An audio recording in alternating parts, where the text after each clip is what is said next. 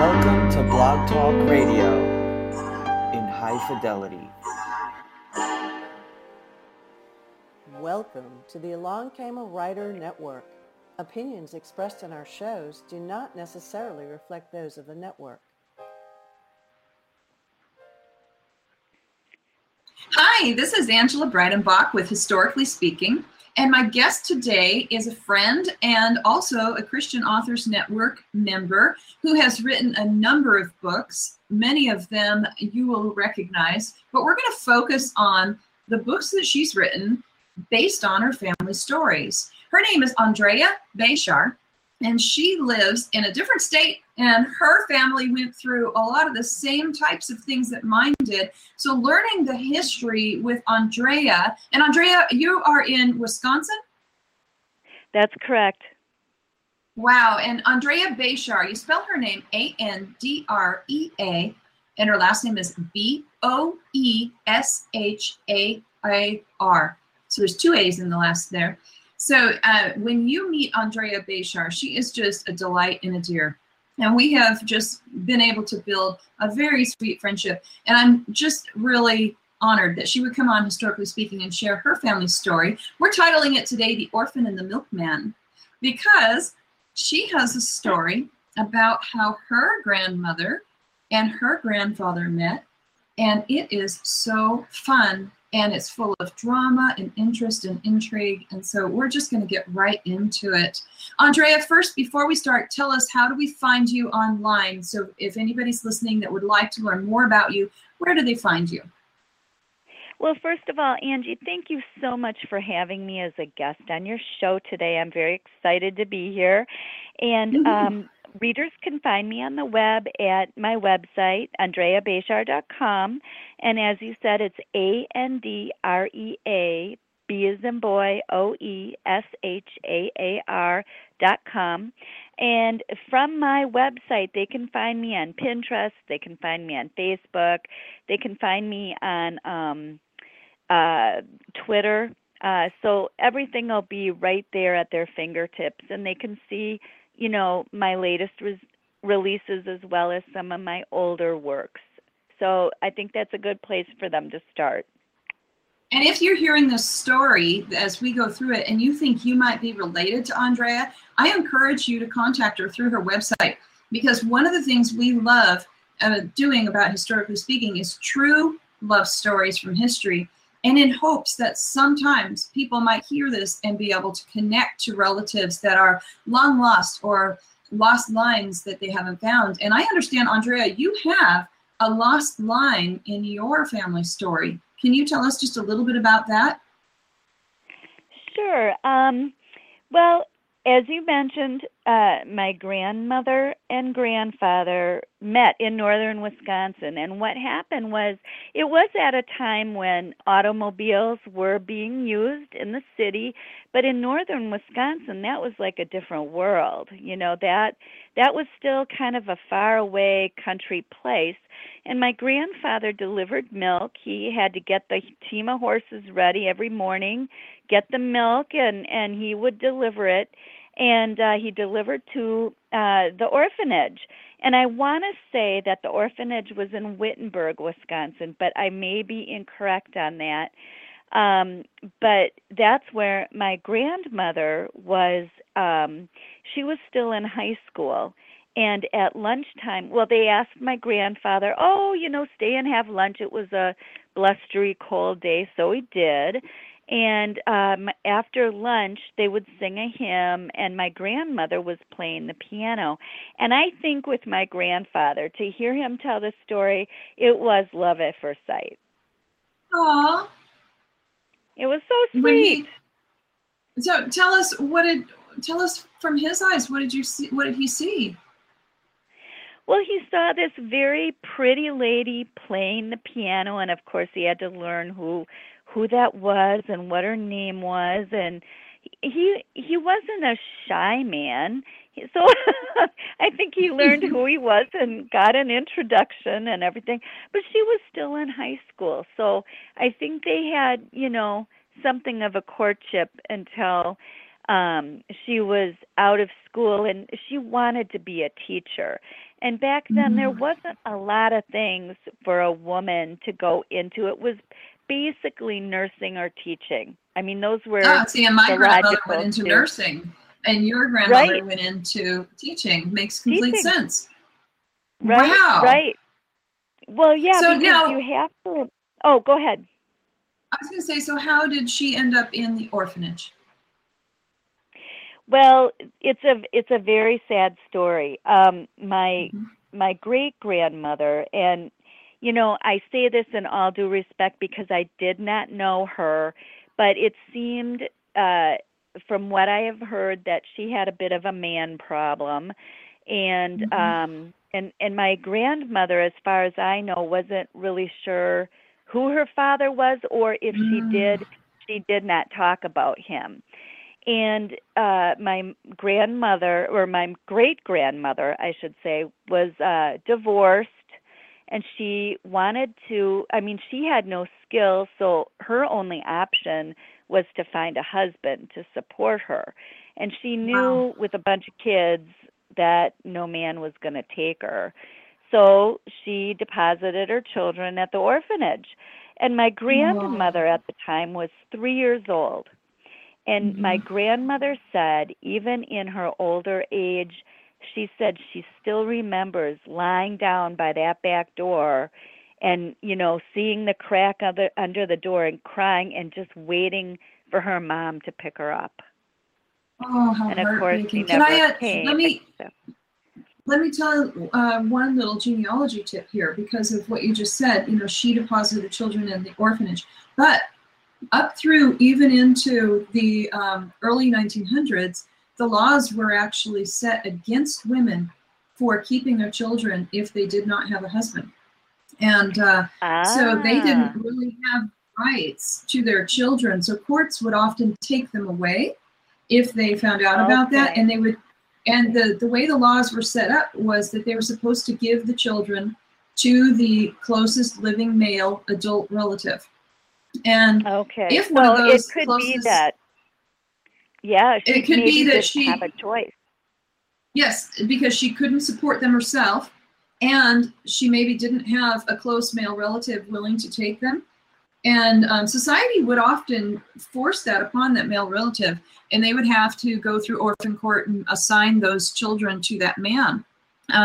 She could go to court and win custody of her own children if she could prove she could support them.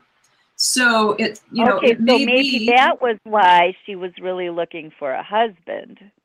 It could be, very well be, but then that husband would become the support of those children, and he would have to legally accept that. So in the case of like my third and fourth times great-grandfathers, and this is, I'm just using this as a story, not because I want to hear your story, but I just want to give this example for genealogy research. My third time great-grandfather was raised by his uncle because his father, my fourth times great-grandfather, died as a hero in the American Revolution. And his wife was left with two children, a daughter and a son. The son was, at that time by law, required to be given to, and this was in the 1777 and 1778, to the nearest adult male relative to be raised because they didn't think a woman was capable of raising a boy. And the daughter, she was able to remarry within 2 years. And so we don't know the story around that. She may have lived with that brother during that time. I don't know. But it was her husband's brother, so it would have been her brother-in-law. And then she remarried, and she was allowed to keep her daughter, but not her son. And so these are things that are important to know for us when we're doing genealogy. Is it probable that the woman was up against something where she's going to watch her children starve, so she puts them in an orphanage? Absolutely. Is it possible that, you know, and then you look at your grandmother and your great-grandmother, was there really a man problem? There could have been, because that search, she was desperate, you know, could have been. Right. But it could have been she was divorced because she wasn't staying at home either. Right. So, and that would make perfect sense, you know, because I was going to just add in here, too, that, you know, it wasn't until, you know, the 1920s that the 19th Amendment was added to the U.S. Constitution about women even being able to vote. So before that, like if my grandmother were born, well, she was born in 1913, so it would have been 1916 or 1917. So women didn't even have the power to vote, and they were regarded as not as good as or not equal to, and it's taken a long time to, even in that decade, to, overcome that, So, Right. and I think we're still battling. Sometimes I think we are. So, yeah, I think so. So I want to get back to this. So she was in the orphan home, and and her siblings were there too. Were any of them adopted out? Not that we know of. Not that we know of. I think, also back then, my grandmother never spoke of any kind of abuse she suffered at the orphanage. I think it was really a very strict upbringing, but never, I guess that the trauma didn't come from the orphanage itself. You know what I'm saying? Right. But the sense of maybe abandonment. Right. All kinds of those other issues that people just said, suck it up. Well, they didn't say it in that way, of course, but that was sort of the sentiment, was that, well, that's just the way it was. You just move on, and but it and in many. Yeah, right. I mean, they really didn't have the psychological tools that we have today. But the women would learn how to sew, how to play the piano, how to cook, and the men would learn things like blacksmithing or, I'm trying to think, being a clerk. They would learn their figures so they could, have a trade. And now I was just reading an article this morning about how sexist and racist orphanages really were in the early 19th century. But now it seems the pendulum has swung the other way, and we're so afraid of teaching our kids like anything. Like it's right. So girls, a lot of girls have no idea how to sew, and men don't really, learn manufacturing or how to fix a car, or we almost have been too afraid to even offer those things to men or women. Extreme. Yeah. Well, right. The opposite. Life skills. How do you teach people life skills? Right. And it's like we've lost those life skills. Exactly. And, open to men and women both, but, we have wonderful cooks who are men, chefs. You see all these TV shows now with these chefs, and, a man can be in the kitchen and very respectable, but back, in the early 1900s, that wasn't the case. Tell us the names of the people. So if people are listening out there and they hear a name that rings familiar or that might be missing from their family tree, what was your grandma's name? My grandmother's name was Alma, Alma, Anderson, Anderson, and she went by the nickname Amie, Amie. It almost looks like Amie, but because of the Norwegians always use that softer A, like Amen, or she always said Amie. She referred to herself as Amie. So yeah, and I'm sorry. That's interesting because my sister-in-law's name is Amie, and she spells it like Amie, and I don't know if I'll have to ask her if she knows if she's of Norwegian descent. I did not know that. Okay, well, what was your grandpa's name? She may not. Maybe just modern. Yeah, and my grandfather's name was Reuben John Johnson. Now, this was interesting.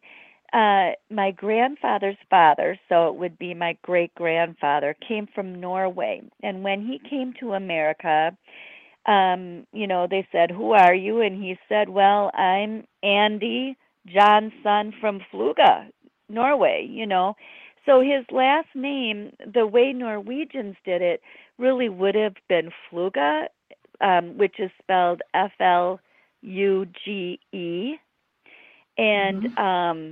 And so, but they wrote down in the immigration papers Johnson, because that he had said he was Johnson from Fluga,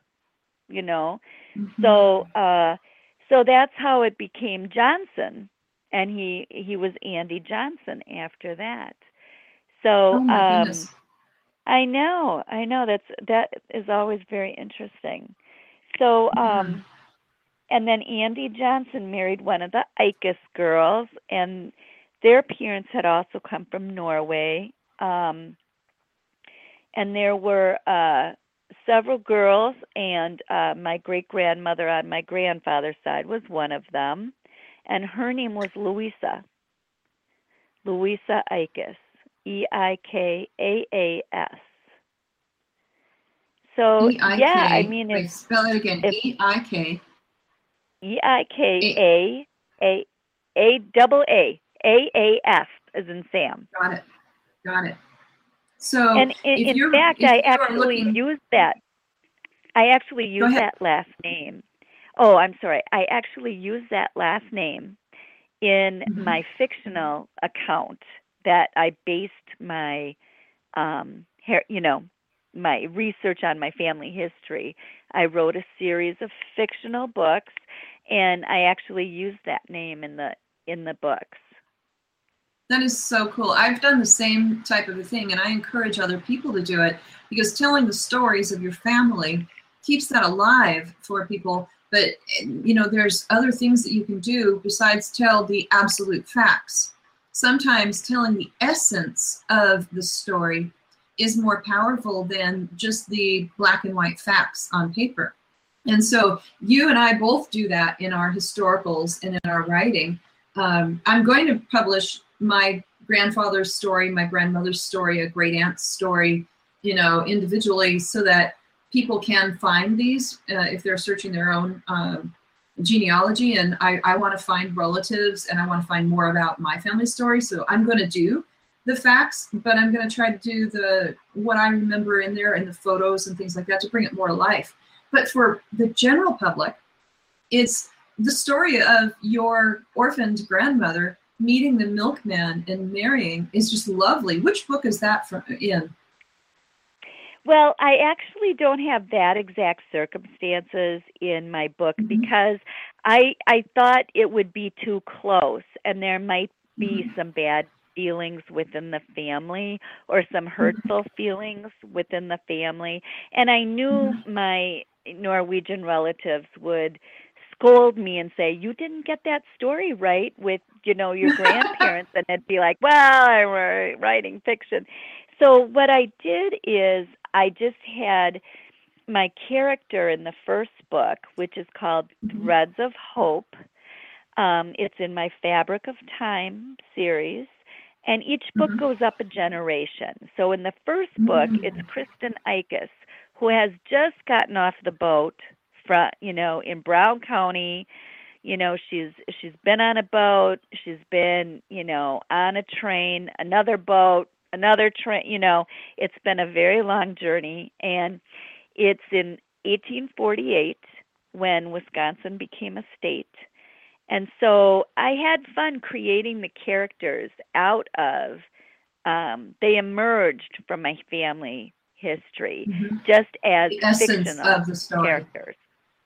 Yeah. Right. I did the same thing because grandparent is very close, and I still have people in my family alive today, and I wanted to honor that, and I wanted to honor the essence of their story. And so I think that is a great way to be able to do that today without causing hard feelings, but yet to convey both the beauty of a love story and the reality of history in fiction.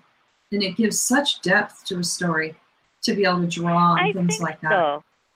I think so. I think it does. And I don't think I was even able to capture the essence of the real stories, and maybe one day I'll be able to do that, but there is such how do I want to say this, some people have been really hurt by the past, and like what we said before, where they were just kind of told, that's what it is, move on, or you don't speak about those kinds of things. And so, perhaps it would be hurtful at this time, but eventually I really would like to you know really get deeper into my family, my real family story. My grandmother, then, she was a teacher, as I said, and they were married in the early 1930s. And she was also a writer. She loved to write, and she taught reading and writing, and she taught art. So she, dabbled in her paintings, and I think everyone in our family has a painting from Amie. They're very special, and do you have one? I think I do. I have several. Yes. Would you take a picture of your favorite? And if you take a picture of your favorite and send it over to me, I'll add it to the show notes for people to see Amie's painting. Oh, okay. I will. And this is really funny because I love Lake Michigan. I mean, if I ever am feeling really having tumultuous emotions, I love to go sit by the lake. And for some reason, the body of water and the sound of the waves and the seagulls, I mean, it all calms me, right? And I grew up near Lake Michigan, so, we all learned to swim. We all played in the lake as kids. But my grandmother had a very traumatic event happen, and during her orphanage days, her best friend actually drowned while swimming. And nobody knew how to rescue her, and she drowned right in front of my grandmother's eyes. I mean, it was very, very traumatic. And so she painted this picture of a dock and the lake, and it's in Manitowoc, actually. And when I saw it, I was like, oh, I love it. And everybody went, oh, but it's so dark. And I'm like, no, it isn't. I mean, it's just, it was really, it's perception, but I love it, and I have it hanging in my house. And take a picture and send it to us so we can add it to the notes, because I know people will love that, to see that, especially knowing the story behind it. And oh my goodness, how then do you think that from the stories you made, did you get to meet and be around your grandparents? I did. We were very close with my grandparents, actually. But, I knew my grandmother. She was a different person as a grandma as she was a mom. And that's the same way I am. Yeah, right. I mean, I let my grandkids do way more stuff than I'd ever let my kids do, right? I mean, I'm just like, it's not my job. Right. So, but she was always, I used to write her letters all the time, and she'd always write back to me. And I mean, letter writing, I mean, we didn't have email and Twitter and Facebook and everything. So, the art of letter writing was not dead even during my childhood. So, but she encouraged me to write. I wrote a book. It was called Little Miss Mouse when I was in 4th grade. And with my pride and joy, I handed it to her. And, she thought it was the most marvelous thing in the world. And, I mean, it was that kind of thing, just I remember her as being very encouraging and very laid back, and but always wanting, she wanted everybody dressed up on Sunday morning so she could fill up their church and their pew in church, and she could brag, that gave her bragging rights, and of course that was very important to her. So, she loved that, and she was very very proud, I think, of her family, and can you imagine though, from being an abandoned orphan to that deep love that this is my family? We can understand that sense of belonging and pride, because it really is probably deeper because of what she went through. Exactly. But, I don't think that, I think it developed over the years of her being a mother, because she really didn't know how to be a mom. I mean, she was raised in an orphanage. Well, I was raised with a schizophrenic mom, and I didn't know how to be a mom. So I think in a way, I relate to your grandma. Yeah, I'm sure. That battle of trying to understand. New mom. Well, being a new mom, everybody knows that, like, helpless feeling, with that first baby. I mean, you just never know really what to do. And by the second one, you're more confident, and, you remember what your parents did. And the first baby, you're not going to do anything your parents did, and the second one, maybe mom had, maybe mom was right about that, right? And by the time they get to teenagers, it's like, help, Mom! I know. So tell me something about Amie and Reuben. Could you physically see the love they had for one another? How did they express it? I did. My grandfather was showed it, I think, much more. He was very patient with my grandmother. He let her, in fact, he reminds me a lot of the man I married, Daniel, Daniel reminds me of my grandfather, because my grandmother always had these big ideas. She wanted to come to Milwaukee and teach at a city public school, and my grandfather had his work up north, and so she packed up the kids and moved to Milwaukee, and she lived just a few blocks away from us. But she got a real taste of what the public school in Milwaukee was like, as opposed to the school up north in Tigerton, Wisconsin. And so I think that year really shaped some of, like, her, maybe fantasies about being a teacher in a big school, as opposed to a big city teacher, as opposed to that's not so bad up there, maybe. But I mean, he allowed her space, and he might have griped about it, but he allowed it. And that's love. And he might have, said, I don't think this is a good idea, you might regret it, blah blah blah, but he allowed it because he knew she had to do it. He'd had so many different experiences. He kind of knew what life, life was all about, sort of. And he was a very laid back, but when I say laid back, I don't mean he wasn't strict, because he was, and when he got angry, it was everybody kind of cowered, because that didn't happen all that often, right? Yeah, we really. So I think we? She had problems. Yeah, right.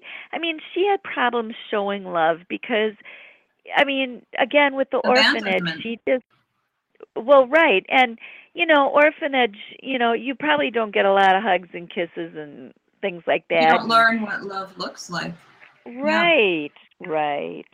You don't learn what it looks like between a man and a woman. So it sounds like he really tried hard to show her what love looked like, and that she really tried hard to understand it. And we are coming to the end of the show, and it's breaking my heart, because this story is so good and so rich.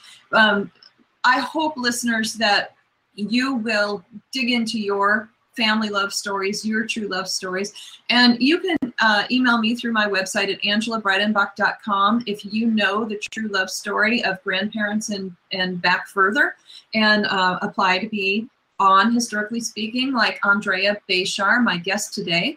And if you think you are related to Andrea Boeshaar and she's searching for that lost line of Alma Anderson, known as Amie, who was put into an orphanage at 3 years old, she'd love to hear go to andreaboeshaar.com, Boeshaar. Thank you for being on the show today, Andrea. Oh, Angie, thank you so much for inviting me. This was fun.